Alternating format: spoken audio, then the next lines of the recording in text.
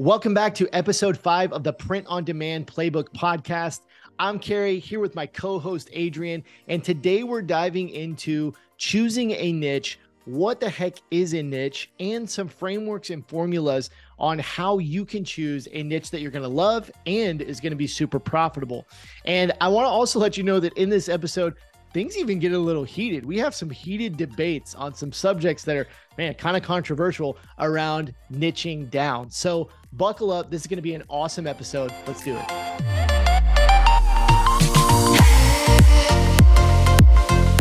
Adrian, what's going on, man? Hey, man. I am super excited to be here. How are you? I'm doing great. How's your week going? It's going good. If you hear like cough drops in my mouth, that's because there's cough drops in my mouth. I have like a little bit of a cold. It's totally not a big deal. You don't sound like you have a cold. You sound I do or don't? Just like you don't. You sound like you like you always do. Awesome. Okay, good. Because I'm going to be drinking tea and throwing back cough drops this whole episode. But I feel great. It's like, this is like no biggie, no big deal at all. So good deal. Aside from that, doing great, man. How are you? How's your week going? I'm good. My week's going really good, man. This is the first week that the kids are officially both back in school, like all the time. No way. So, okay, from the Christmas break.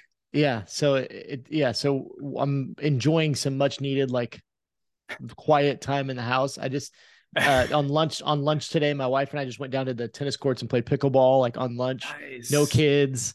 It's like 65 degrees here in Oklahoma. It's beautiful this week. So it's a good week. Off to a good start. I thought pickleball was like an Arizona thing. Like everybody plays pickleball here. There's like pickleball leagues. There's like so many people play pickleball in this state. And I actually didn't even know about it until I moved here.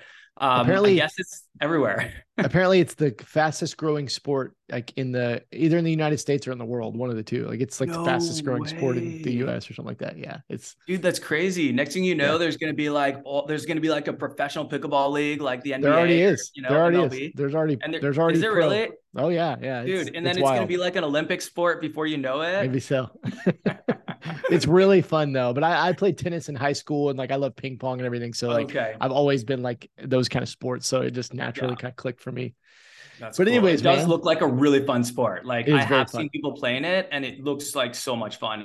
If you like tennis, it's like tennis but slower, right? I don't know. I'd say maybe it's a little faster, but the court is smaller and it's like in between ping pong and tennis.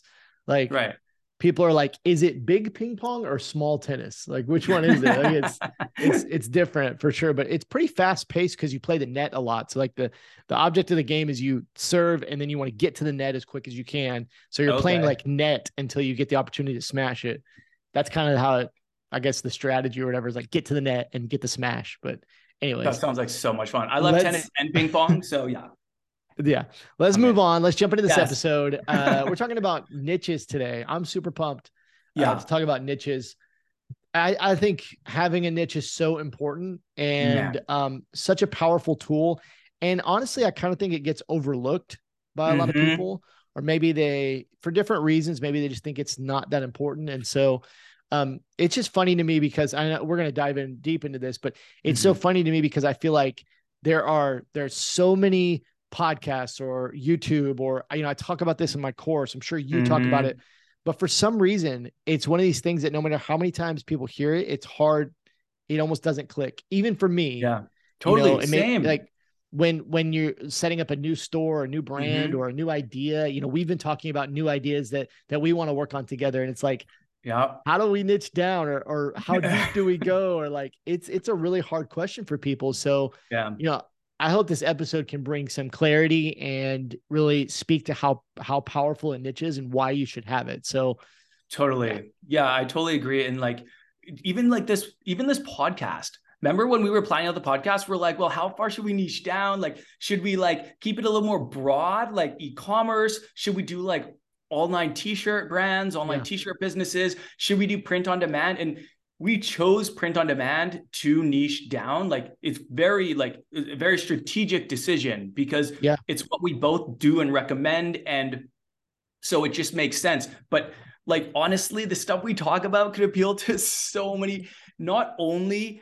online t-shirt businesses, like 90 5% of what we talk about could probably apply to online teacher businesses, but even just e-commerce in general, like starting an e-commerce business, marketing tactics, a lot of them are following the same processes and are using a lot of the same tactics. Well, we've also talked about, you know, on this podcast, we want to talk about screen printing and you know, that kind of thing. And like, that could apply to even non-e-commerce, right? There's going to be tips and strategies in there that you may not even be selling on the internet, that those kind of things could help you. So it's like, I would just say, encouraging anybody who's listening out there, like if you ever struggled with trying to figure out a niche, like you're definitely not alone. Even people who are very experienced in like starting online businesses or whatever, you know, we still definitely struggled with it. And like it's just throw a little bit of nugget out there. Adrian and I are working on a coaching program, which we can't say much about right now. It's secret, but we're working on a coaching program, which I'm really excited about. And again, it was like the podcast and the coaching program. We had to answer this question, like, who is our ideal customer? Yep. Who's our audience? And like, you know, what is the niche? Are we going down to apparel or print on demand or e-commerce, or it's like, where is that? So it's definitely something you always have to face for sure. Yeah. And it's so funny, man. Like I struggled with it so much when I first started out. So like, and I'm sure you did too. Like I absolutely empathize with the people that are like, why would I cut out a huge segment of the population? You know, like I want to cast a wide net. Don't I want everyone to potentially be my customer? Doesn't that help my chances of being sold? The answer is no. And we're going to talk about that more, but I totally understand why people would think that. And I absolutely thought that too. There were so many times where I was tempted to just kind of like go more general. But like, it was almost like you had to almost like be disciplined about it. Like when I had my store in the dog niche, I was just like, there were so many, I was like, oh, we could make this exact same slogan in the cat niche. We could make this exact same slogan in the, like, I don't know, turtle niche. You know what I mean? Like we could do this in so many niches. And it was so like tempting, but like, I was like, no, like you need to harness all that energy into just creating more designs for your niche, because, you know, usually a target audience for dogs is a little bit different than a target audience for cows or something like that, right? And if you're like building up all this traffic of dog lovers, and then all of a sudden you start dropping all these cow things, they're gonna be like, wait, is this like a general store? Like, I don't get it. Like, I thought this was like for dog lovers or something like that. We'll get more into that, but I just want to say, like, I totally get it. For sure. Well, why don't we start by diving into like, if people, maybe some people are listening to like, what the heck is a niche? Like, let's start by just talking about what is a niche. You want to kick that off? Yeah. So a niche is essentially just a fancy term for a segment of the population that has its own unique needs, preferences, or identity. So it's essentially, think about it as having a pie, and the entire population is a pie. And what you're going to do is you're going to cut out a slice of that based on things that they identify with. So for example, let's say female dog lovers in the United States, or you could start really broad. You can be like dog lovers, cat lovers, you know, another segment of the population. Let's go in careers, teachers. That's a super lucrative niche. That niche is huge. Nurses, another super lucrative niche. So essentially, it's just choosing a target audience who identify together with similarities. And then what you want to do is you want to create products specifically for them. Like, you want to be known as the place where teachers go to get their shirts, because you have the coolest shirts for teachers, or coolest shirts for nurses, or coolest shirts for runners, something like that. So I think one thing that has been a little bit confusing for me, that, you know, I think might confuse people as well, just when it comes to like the definition, is like, we often use terms, especially when you listen to podcasts or you watch YouTube videos or whatever, we often use terms like ideal customer, or like who, like like defining your customer, and like, you know, what niche are you in, or what are their interests? And we use all these terms. And I think that like one question I've tried to, I guess, discover myself and really like learn myself is like, is there a difference between, you know, a niche and your customer? Are they combined? Are they the same thing? And I think my answer would be yes. Like all of them contribute to this term that we say as like a niche or a niche. Some people say, you mentioned like it could be an interest. It could be just be an interest, right? It could just be dogs or classic cars or a sport or whatever. It could be a attribute of a customer, like you said, like their career. So it could be for teachers or nurses or pilots or, people in the military. That could be part of the niche, right? Or niche. I like to say niche every once in a while. I sneak a niche in there though. So it could be those things, right? It could be family dynamics or relationship dynamics, right? It could be a brand. It could just be a brand for moms or dads or grandmas or right or women or men or age groups for older people. And one of the things I really want to talk about as we get further into this podcast is also combining those together. That's one of the most powerful things you can do. Oh, so right. Powerful. It gets really fun when you start thinking of it in those terms. So I just wanted to bring a little bit of clarity to that. If you're like confused about like, what is a niche and how does that relate to my target customer? And it's just like, really, it's just all of the above relates to this term we use as the niche or the niche. That makes sense. Yeah, I do feel like we use a lot of terms interchangeably, like ideal customer and target audience and niche. But like the way I would explain a niche just in like the simplest form is just a chunk of the population with something unique about them. So like I really like your definition, like that definition you brought, unique needs, preferences, or identity. Like that's right. That kind of covers everything we just talked about. Right. And I mean, this is important for so many reasons. Like, first of all, I think you would agree with this, that the more passionate the niche, the more likely they are to buy. Also, people just in general love to identify in groups. And so to be able to like create something specifically for an identity, but I feel like the more passionate, it's almost like, I wish there was like some cute quote that would be like, the more passionate, the more passion equals sales or something like that, because it's so true. And I feel like the more you can make your products identify with these people, even more likely you're going to make sales. And that goes to the cross niche designs, like you were suggesting, like, when you put like dog lovers and coffee lovers together, someone who loves those two things are going to be like, that is so me. And I feel like those are the people that are most likely to buy. But I think right now we just go ahead and we'll just say passion equals profit. All right. That's the new quote. Passion equals profit. I love it. Passion equals profit. It's so true. And I think one other thing to mention too is like, when you talk about going really broad and targeting everyone, like, who is your passionate target audience when you're really broad? Like, I've seen so many shirts that say really basic things. I'm just like, who would be passionate enough who would look at this and be like, that's so me, or I need this? Like, first of all, you're competing with huge retailers like Costco, Target, Walmart. If you see your shirts in there, you're too broad. Like, you're just too broad. They're so hard to compete with, and they've got crazy low prices. You don't want to compete with them. You don't want them to be your competitors. And this is also a huge differentiator.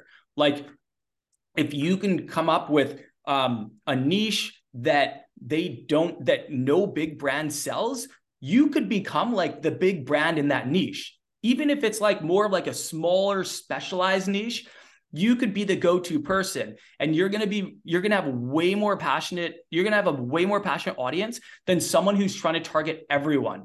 People are going to see the ads, or they're going to see the products, and they're just going to be like, nah, like, seen that before. You know what I mean? Yeah, that's great. Yeah. I just was kind of thinking through that, because I was like, there's three kind of, I guess, things that you can kind of combine together, in my mind. And one thing I kind of teach, and I might be missing something here, because this is kind of what I'm working through off the cuff here, but three things I always think of when you're trying to kind of define your niche or niche. You're going to get me saying niche. Like, people get onto me on like on YouTube. I get comments on YouTube videos and they're like, it's not niche, it's niche.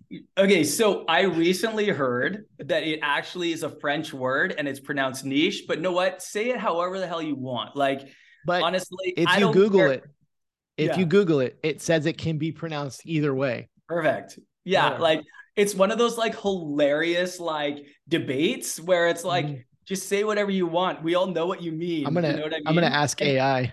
And ask ChatGPT. That's our running joke throughout these episodes. Yeah. But that quote, the riches are in the niches. You have to say niche for that to work. You can't say the riches are in the niches. So like I interchange. Yeah.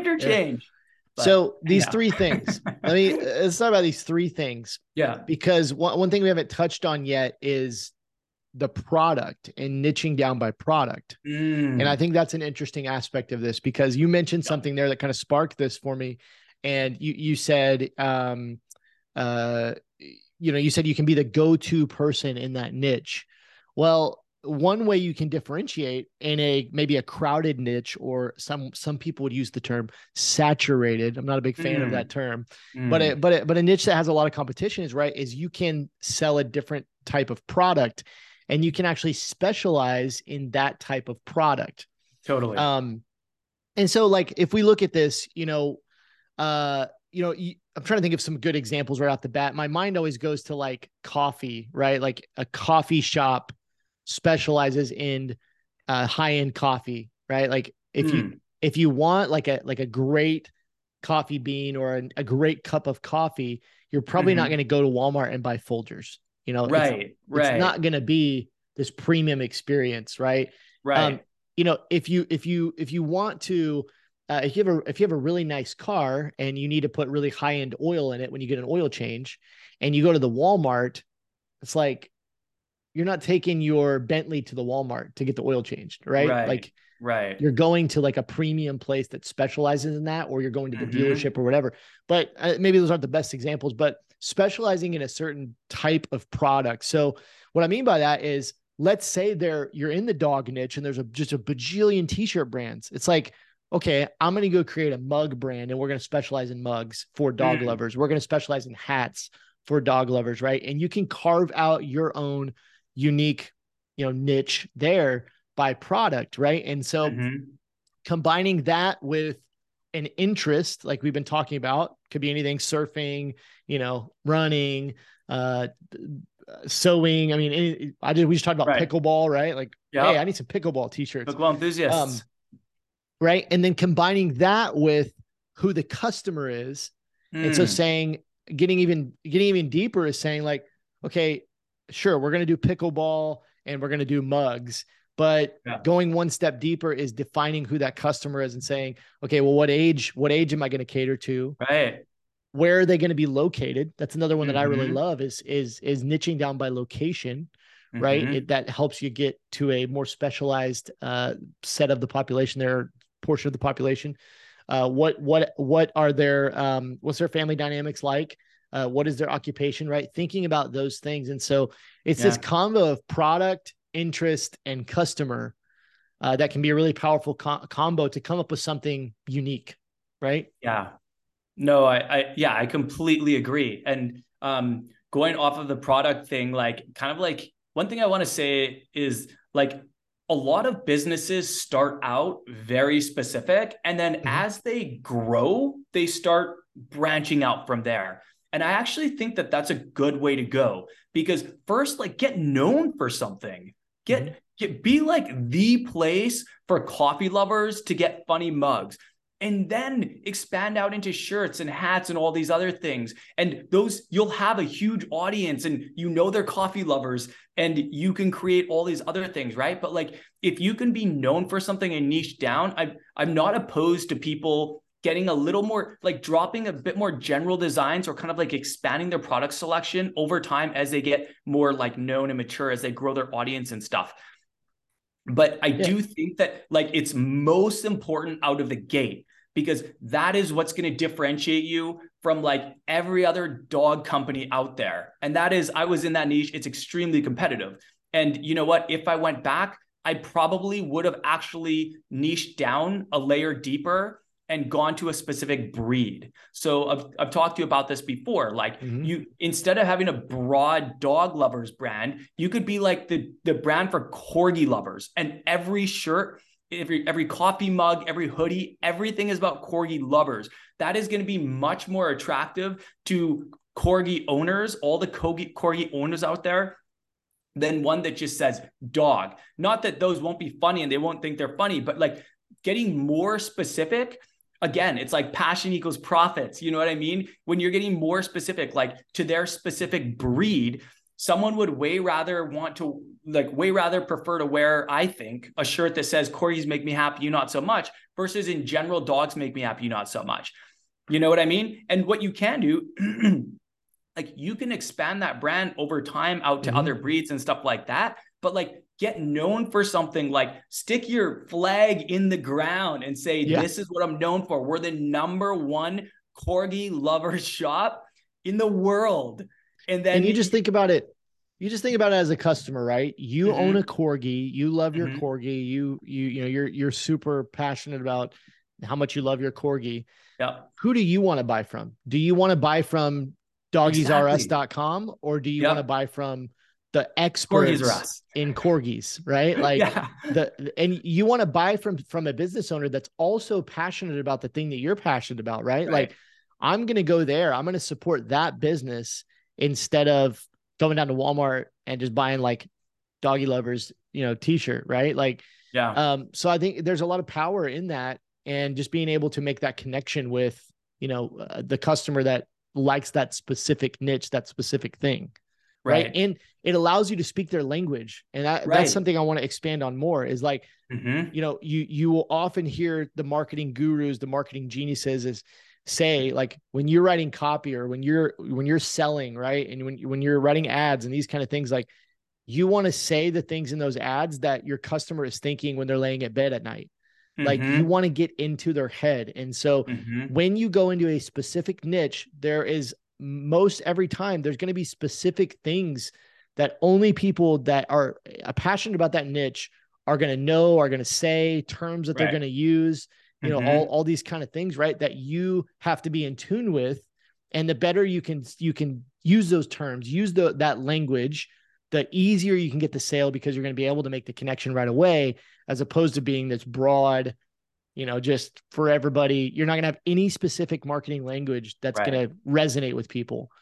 Right. And it's not just the products, it's the content too. Like think about how much easier it will be to 100%. Get followers when you're throwing out corgi specific content. Like it's one thing, like, a lot of dog lovers are probably following like 20 dog lover brands. So it's going to be harder to get them to follow another dog lover brand. But if they own corgis and they're only following broad dog lover brands, and then they see this one, like ilovecorgis.com or whatever, all of a sudden that's going to catch their eye. And then you can put all this content specific to corgi. I don't know anything about corgis, but it's like, you could put out content like 10 tips to keep your corgi healthy, or like common conditions that corgis experience as they age, or like the perfect food for corgis, or all these things specifically to corgis. And like, think of how much more value they're going to get out of that community than one that's just a general dog community. Not only are there way less corgi specific communities than dog communities, but everything is going to be about corgis. Like when they're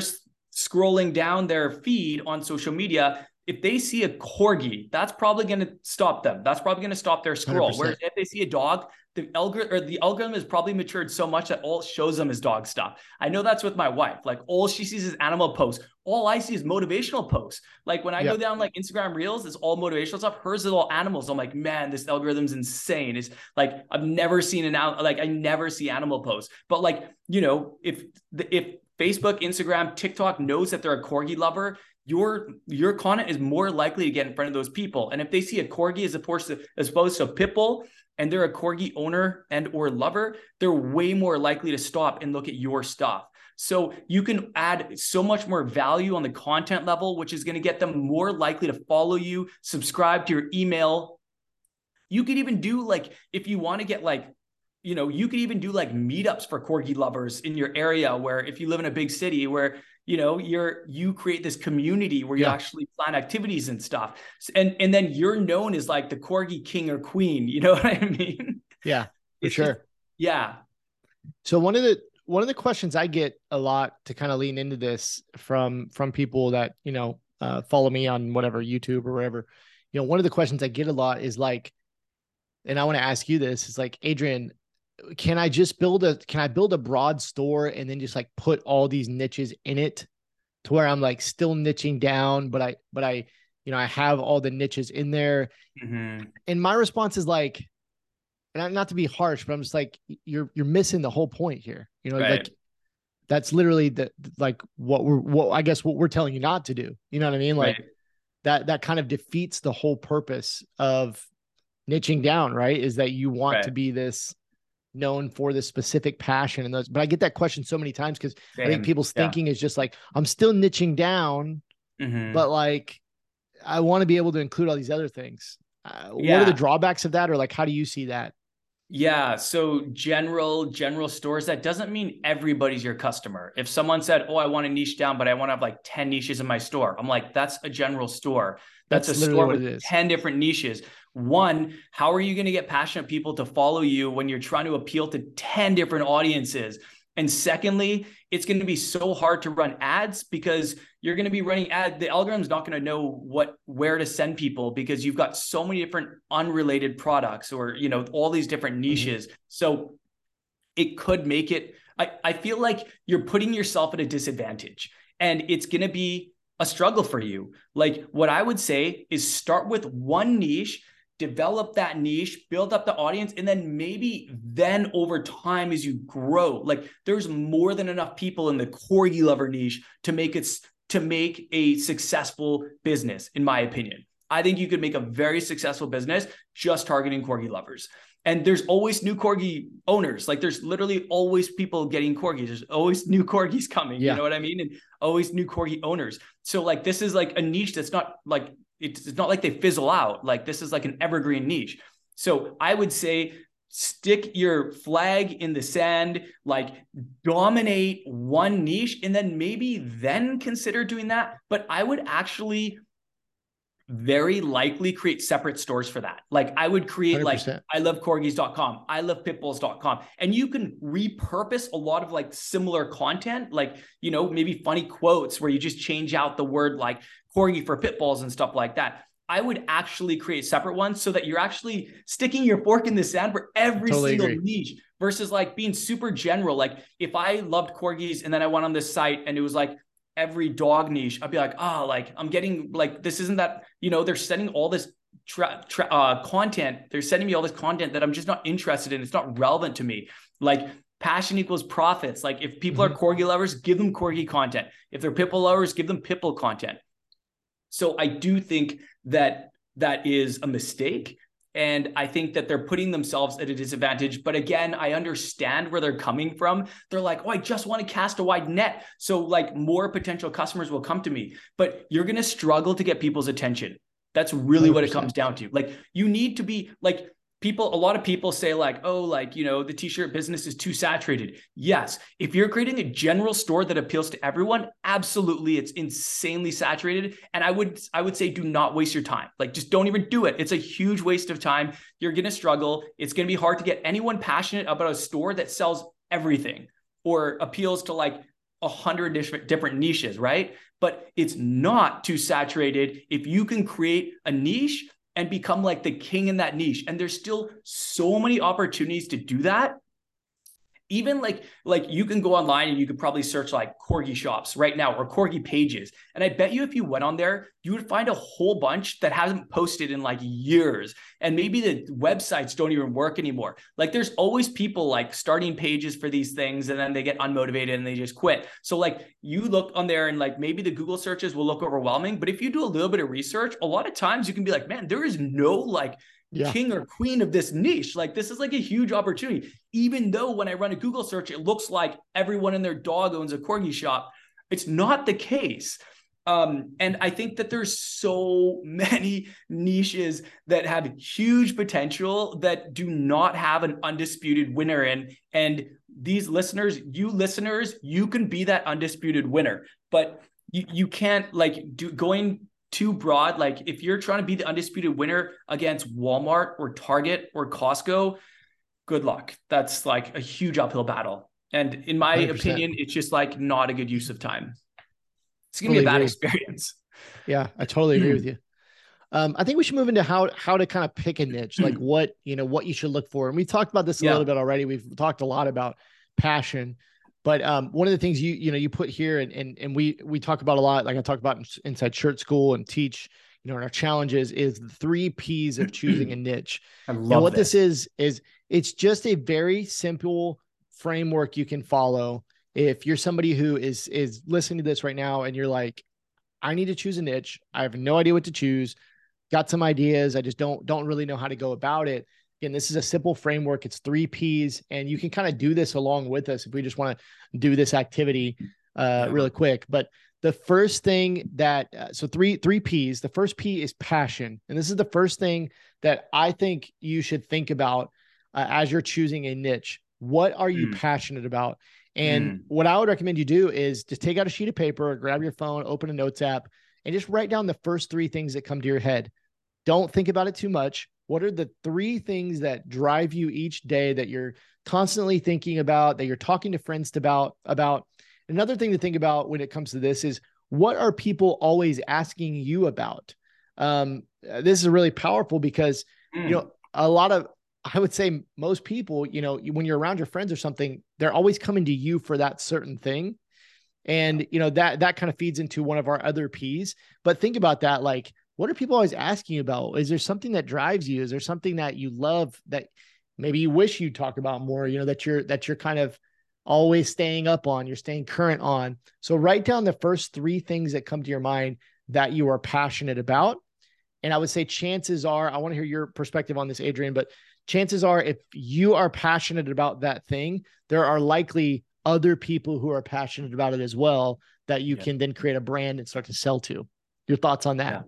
Man, this is so huge. And I think a lot of time people think about like, okay, where's the money? They're like, what are the untapped opportunities? Like, oh, crypto is big right now, assuming crypto was really big. They're like, oh, I should start in the crypto niche, or, this is really big, so I should start in this niche. But like, honestly, like, it's going to make your life so much easier if you stick with something you're passionate about. I have created a business that was in something I'm not passionate about, and I've created a business in something I was passionate about. And it was like the level of motivation was like day and night difference. But not only that, it was just so much easier to come up with content for something I was passionate about. I was already reading these articles. I was already getting these memes, and the algorithm was already feeding me these funny memes. Like, I already spoke the language of the niche. I already knew kind of like the ideal target audience, because I was one of them. And like, I was friends with people in that niche. Like, it made it so much easier on so many levels. Like, one, like, you are the target audience. You can literally like look around at what you're buying and be like, oh, hey, I could create this. Like, I bought this. My friends wear this brand. Like, I could create like a competing brand to this or something like that. And like, not only that, there's so many other things you can do. Like, you can, if you want design ideas, show them to your friends. Your friends are in the niche. You know what I mean? Or like, if you're part of communities on like Facebook and Instagram, you're like that you're passionate about, what a great place to get inspiration, right? You can even join a Facebook group about your niche, and you can share your designs and be like, hey, I was wondering if you guys could give me some feedback on this. Obviously, be careful with that. Ask the moderator if that's okay. But like, there's like, if you're already part of these communities, it's going to make your life so much easier, and it's going to be fun. If you are not part of these communities, you're going to have to go out and like follow them, get to know them, essentially stalk them, and learn about as much as you can about them. You're going to be doing something day in and day out that you don't really care about. It's like, right. If you start in the crypto niche just because it's popular, and then 6 months later, you're trying to build this business, like, you're going to hate your life if you don't really love crypto. You know what I mean? Totally. Like, that was kind of like me with one of my businesses. Like I don't hate dogs. I think dogs are awesome, but I've never owned a dog in my life, and I'm not like passionate about them because I've never owned a dog in my life.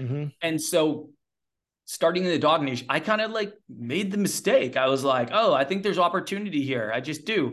And so I went in the dog niche, but man, it was brutal. I was like, I don't know what these people like. I don't know what they want. I don't know how they talk. I don't know, fortunately, I partnered with my brother to start that business, and he was a dog owner and lover. And so I actually had him do all of our content creation and it like made it so much easier. Right.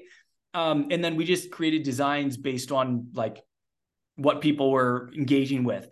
Well, I was going to mention that, I was doing it myself, man, that would have been brutal. Brutal. I was going to mention that, like, you know, and it's one thing if, first of all, let's just hypothetically say, you know, you've had a ton of success, you have some money in the bank, you want to invest in something like this, and you know, you there's a startup, and you say, I don't know anything about that, but I'm gonna put money into it to invest into it. Like that's a lot different than what we're talking about of going and starting for a lot of you guys, your first online business, maybe your first business in general, right? That's different when it's more hands off. And kind of like you said, is like, let's just say you have some money saved up or whatever, and you have a friend that's super passionate about something and you want to like partner with them, and they're going to be the person that's super passionate about that. And for you, it's just a money making play. Yeah. Like that's very different from what we're talking about, right? Like this, for most people, this is going to be that solopreneur type thing. Maybe you have a small team once your sales start growing, but it's going to be a day in and day out niche that you're going to have to get up and you're going to have to work on. And you want to pick something that you enjoy, that you love, that you can buy into yourself, not just doing it for the money. You know, I just think doing something you're passionate about is like, you just have to, you know, it just makes your life so much easier, and it's fun. Like you have to have fun doing this. Like if you're not having fun doing this, who's going to give up first? The person who's like, I love corgis and I have a brand all about loving corgis, versus someone who's like, I hate horses. I've never had a horse. I know nothing about them, and I have a brand about horses. Who do you think is like significantly more likely to give up sooner? And that is one of the number one reasons we see print on demand businesses. I don't even like to use the word fail. They just give up. Like they quit. Like you only fail if you quit, and they quit. So I guess by definition, they fail. But like, if you're actually passionate about the niche, you're going to ride it out. And like a lot of times, you know, I heard a really good quote recently that says like perseverance is a great substitute for, what was it? Perseverance is a great substitute for talent. And like, it's kind of like if you're in, if you love corgis and you have this corgi brand, you're going to persevere when times are tough, because you're going to be like, I like this stuff anyways. You know what I mean? Whereas these people like, oh, these damn horse lovers, they just don't like my stuff. I hate horses. I'm out, you know? Yeah. All right, let's rock and roll through these last two P's. Sorry, go ahead. Let's rock and roll through these last two P's. Yeah. We can talk about passion all day. The second one is proficiency. It's what are you proficient in? And I think whoever came up with this was just trying to come up with like a fancy word for like, what do you know a lot about? So we said proficient. We got to make it's got to be a P because it's the three P's. Of course, okay? The three P's. So, what do you know a lot about? What are you proficient in? Now, you don't need to be an expert. And that I'm really glad you put that in here, Adrian. Like you don't need to be an expert in this, but in order to be in a niche and actually speak the language and all that kind of stuff, you probably need to know a little bit about it, right? Like you need to kind of be able to speak that language, and some of that can be learned, but this is a great, it's a great way to kind of pick the niche that you want to go into, is by thinking about the things that you are proficient in. So when you start, you write down 2, 3, 4 things that you're passionate about, right? What things come to mind? You might say, man, I love lifting weights. I love doing CrossFit. I love my dog. I love, football. Like you write down these things that you're passionate about. The next step would be, I would mark out the things that you couldn't hold a conversation with your buddies about, right? Like if you feel comfortable going to somebody and just having a conversation with them about this niche, I'll give you an example. I'm a guitar player. I play guitar for, I don't even know how many years now, 20 plus years of my life. I play guitar. I could hold a conversation with anybody about like deep guitar things, that if I talk to you right now, you'd have no clue what I'm talking about if you don't play guitar, but I can talk to you about effects pedals. I can talk to you about amps and different models of guitar and techniques and all these different things. Right. So that would be on my list and would be something that I would say, man, I'm passionate about guitars, but I could also talk to people about it, hold a conversation. I could probably teach you something about it. So proficiency is kind of that second P. Anything you want to add to that, Adrian? Yeah. So I remembered my thought from the other one that actually works for this too. And it's, if you are passionate and proficient in something, it's going to be really easy for you to create original content. And with the rise of like TikTok and like Instagram Reels, like original content is getting more and more popular. So like, imagine if you created a brand about loving corgis, and even if you just posted videos of your corgi and put like a trending audio or like something funny about it, you could create all this original content. But like also, if you're proficient in something, you can create some awesome content, starting conversations about like corgis or something like, oh, hey, I noticed my corgi's doing this. Does anyone out there in the corgi community know what this could be? All of a sudden you get all this engagement. And then, like that, the algorithm is loving that. They're showing it to more corgi lovers. And I just feel like with the rise of the user generated content creator, and the rise of like all these platforms and the micro video, I think that this also puts you at a huge advantage. So yeah, but I totally agree. Like, there's so many things you could say you're passionate about, but you might not be proficient in, you know what I mean? Yeah, so I love that is like, essentially you create this big list with passion, then you drop a couple of those, and then you're like, okay, I got the passion and the proficiency. And then number 3, which you're going to say in a sec, you're like, okay, that one I think has potential. And then all of a sudden you narrow it down to like just a couple of things, and like becomes like almost like a no-brainer. So good. So good.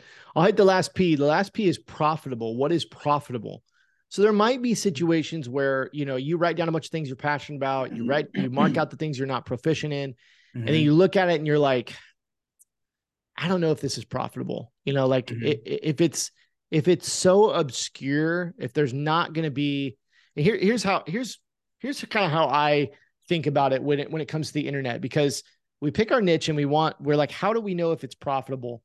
I always ask this question: can you easily find the customer that you want to sell to on the internet? Are they easy to locate? Right. And because there are some niches, and I always struggle to find some examples of this because the internet is such a huge and wide and vast place that you can pretty much sell anything.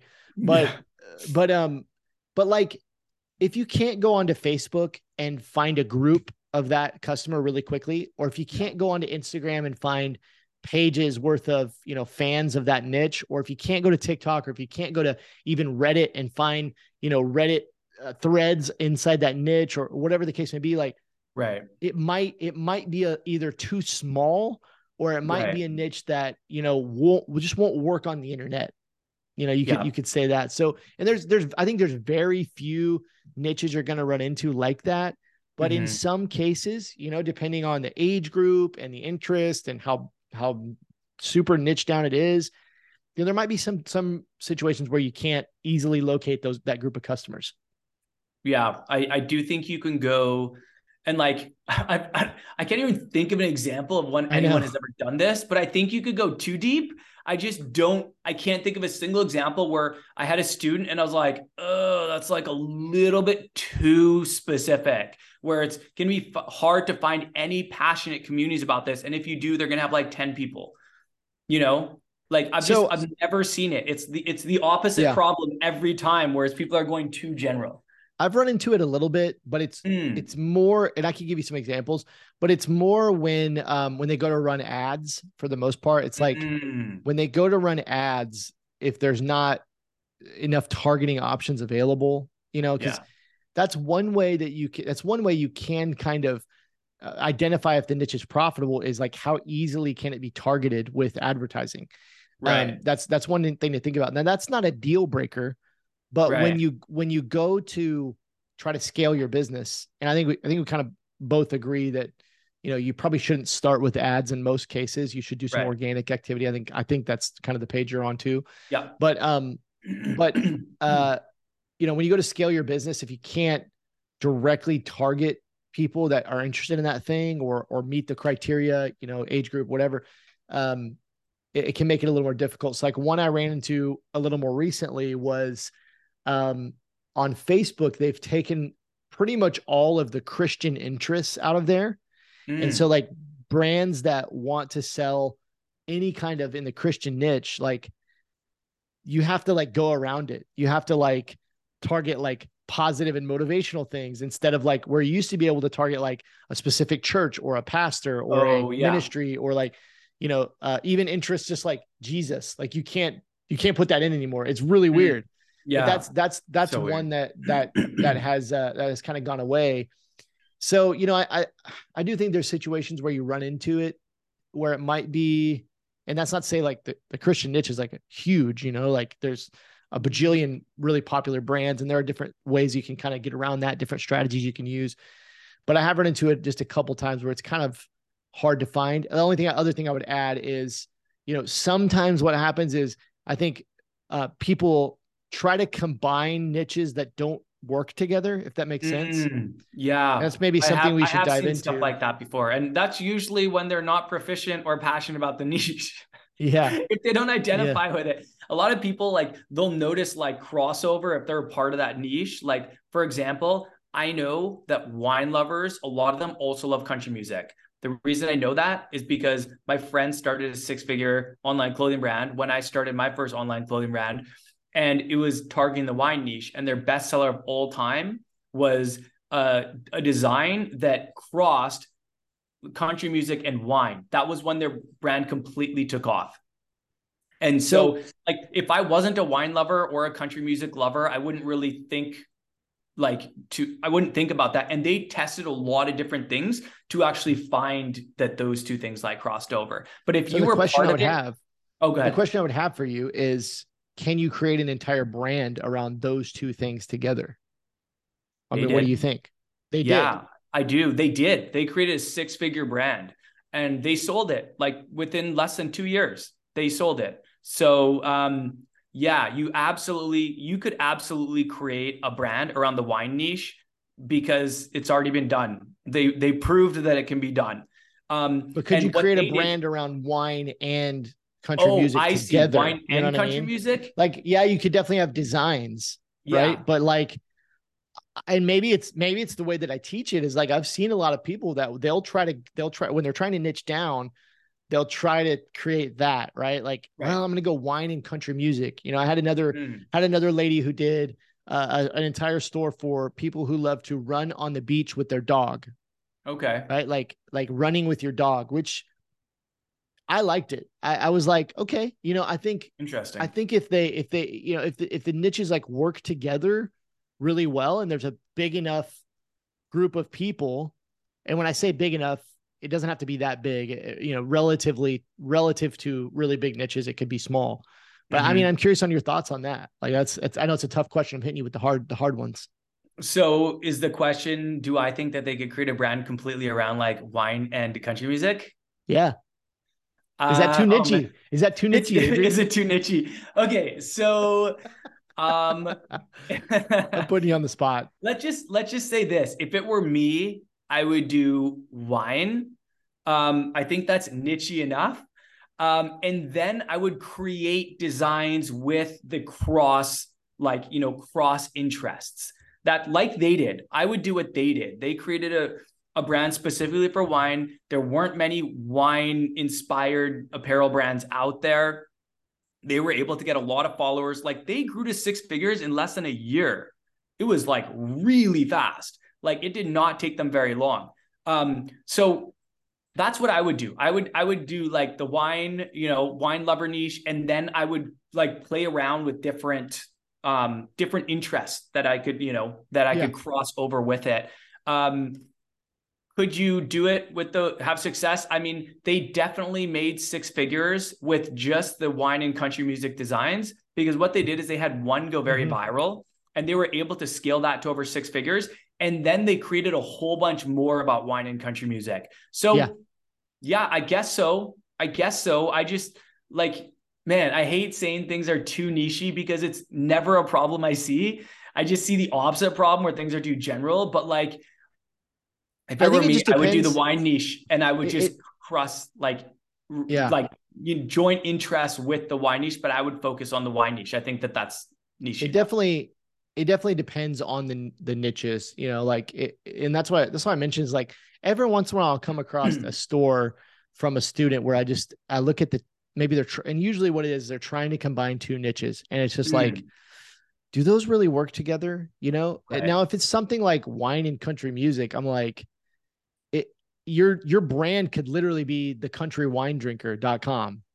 Totally. You know? And it could all be about, you know, country music and relaxing and getting together with your friends and the different kind of wine you drink, and you know, all the different, like there's definitely like, I think those two could work together. Now, I think if I were going about it, I would probably tend to agree with you. Like I would go for wine just generally, or I would go with the wine niche. I might think about tailoring it towards a certain customer, right? Like, you know, maybe it's specifically for women, you know, and that kind of thing. Theirs was for women, actually. Yeah. And just kind of thinking about that, like, and this is not to anybody who's listening out there. This is kind of like behind the scenes. You as the owner, you're thinking through these things, right? Like, who is the typical female wine drinker? Like thinking about that, right? Okay, where do they live? Like maybe even if it's country music and wine, maybe we focus in on the South and, you know, Texas and Oklahoma and like in these southern states where maybe it's, you know, they're more into country music or whatever. But yeah, I mean, I think I would agree with you, but it's a hard question, right? And I think that's the dilemma people are facing or thinking about is like, what is too nichey? Because there is a point where maybe it could be too nichey, or maybe niches just don't work together. Yeah, I agree that there's definitely niches that sometimes people try to do that. It's like, I don't know what inspired this, but like, this isn't something I've ever really seen before, which probably means that it might be hard to find people that are passionate about these two things. And I could be totally wrong. I'm sure I'd be wrong about a lot of things. Anything I'm not passionate about, I don't know about, like maybe they know something I don't, you know what I mean? But the wine and country music thing, I mean, if they were able to make six figures from wine and country music designs, then clearly like that could work.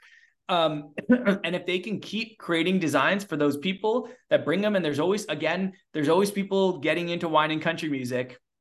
So, I mean, like you could, I'm sure like they prove that you could create a successful brand with those things. And I think that there is a lot of crossover with those two, which made it so powerful for them.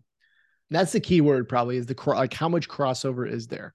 Yeah. Is there enough? And you just got to think, is there enough people interested in both of those things that it can be profitable? I know that bringing this back around, we're talking about profitable. Yeah. One other thing that I always think about that maybe we can touch on a little bit when you're thinking about, is it profitable, is I think we touched on this maybe in a previous episode, like very briefly.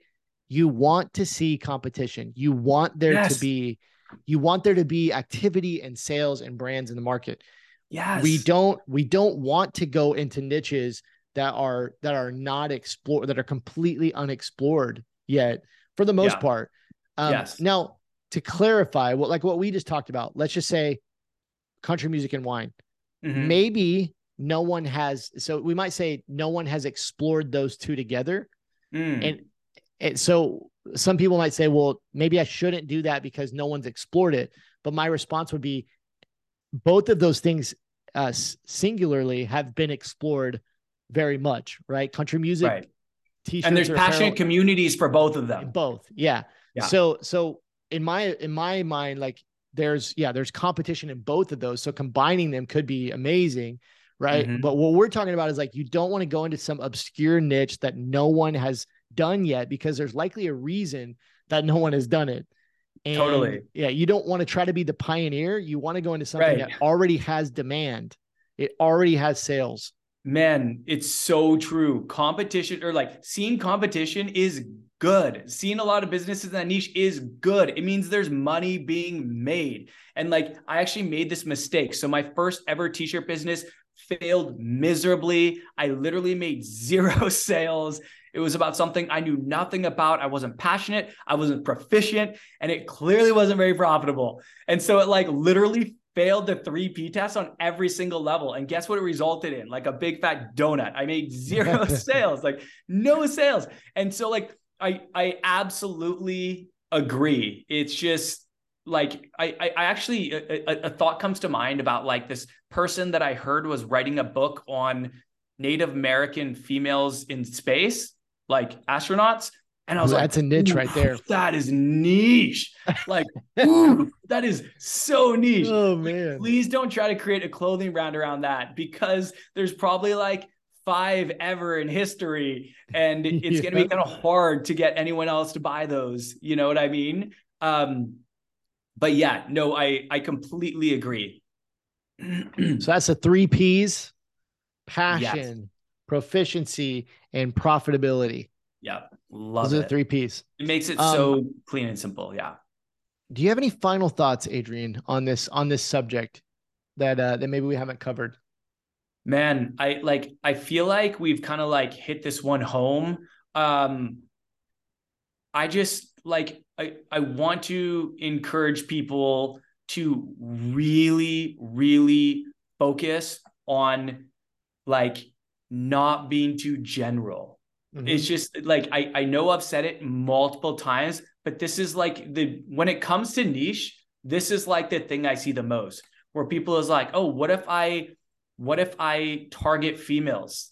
Or what if I target like something really, really super broad? I'm like, man, like you are putting yourself at a huge disadvantage by doing that. Like the profits are in the passions. And I just passion equals profit. Yeah, or passion equals profit. Yeah. The profits are in the passions. I might like that better. Profits. I thought it was passion equals profits, but it is. But whatever. I like the profits are in the passions. Oh, that's kind of good too. Just different ways of rewording the same idea. But yeah, no, I mean that's my biggest takeaway is like, if you think it's too general, then it's probably too general. Mm-hmm. But like, do not be discouraged if there are a lot of communities and businesses around this. Like what I didn't say about what I forgot to say about the first t-shirt brand that I ever started that failed miserably, that I made 0 sales, was I saw that there was like nobody in this space. And I took that as like an opportunity. I was like, oh my God, it's like an untapped resource, like, or an untapped like niche. Like I'm going to go in there and I'm just going to like clean up. But there was a reason why there was no other businesses in there. I'm sure people had tried and failed. And so I made a mistake of thinking that it was an opportunity. After that, I actually went with a brand that was, or a niche that was way more broad. And that ended up being my 7-figure brand. It was way more broad than this other one. So, and I saw lots of competition, and it was very discouraging and it was scary, but people were making money. That's why there were so many businesses in it. Man, all that's so good.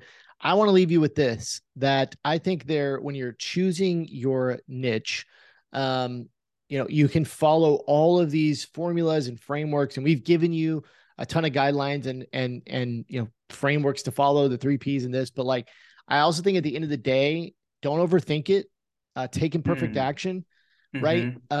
Nothing, with the way that we encourage people to start an online apparel business is like print on demand, Shopify, it's low risk, right? And so like the reality is, if something doesn't work, you're just going to learn from that and be able to take that experience into your next business and be able to learn from that. And so I would say, don't overthink it, take imperfect action. And if there's something on your heart, or that you just feel like this is the thing I need to do, this is the niche I need to go in, like do it. And again, like I always tell my students too, like, what is the worst case scenario that could happen?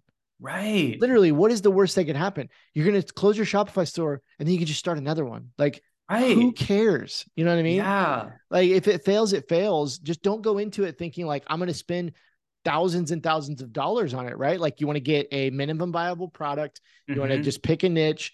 You want to spend minimal money, prove the concept, and then go from there. Right. So that's my thought on it, is just like take imperfect action, take 100%. Action. Don't get stuck on choosing the very perfect niche, because it's probably not going to be the perfect niche. Right. And you can make adjustments as you go, right? Like if it's not perfect, just make adjustments. Like one of my first stores, like I did it for 2 or 3 months before I decided to just change everything. I changed the logo. I changed the name. Like I just changed it all. I changed the URL, and I was just like, nobody cared. Nobody nobody emailed me and was like, what are you doing? Why did you change? It was like, who cares? Right? Like, you know what I mean? So yeah, that's my thought. Man, no, you're absolutely right. Like I think that a lot of people, and I've seen this a lot with students and other people, where it'll take them a year to like get everything perfect to launch their brand. I'm like, man, the brand that launched, your competitor that launched a year ago is way further ahead right now. Yeah. When you're just hitting the like go live button for your store. And you're totally right. Like that's the beauty of print on demand is it's like low risk, low cost, and it's such a fast way to start a store. You can pivot. You can pivot as much as you want. And like, you know, like another quote I like is like fail forward, you know, like put in the work, learn things, and you're going to be better from it. Like, so even though that one brand totally failed and I made 0 sales, I knew so much more when I started my next brand. I knew how to start a store faster. I knew how to market better. I knew so many different things I learned along that. And it was almost like there was a ton of value in that carried over to the next store. So I 100% agree. And like, I don't want anyone to think that we're discouraging them from starting a store. I say, start a store. You're going to get better over time. You can totally pivot. That's the beauty of this space is it's not that hard to pivot. You can literally like pivot in like a couple days, a week. You know what I mean? And it's not really going to make much difference at all. Like you shut down one Shopify store where you were paying $30 a month for, and now you have another Shopify store that you're paying $30 a month for. Yeah. There's not many other costs. So yeah, I 100% agree. Awesome. Hey, thank you guys so much for listening today. That was a great episode. Make sure you niche down. We'll see you in the next one.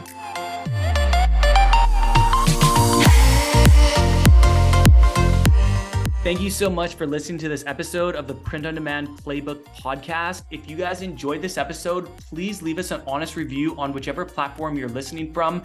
Thank you so much again, and we will see you guys soon.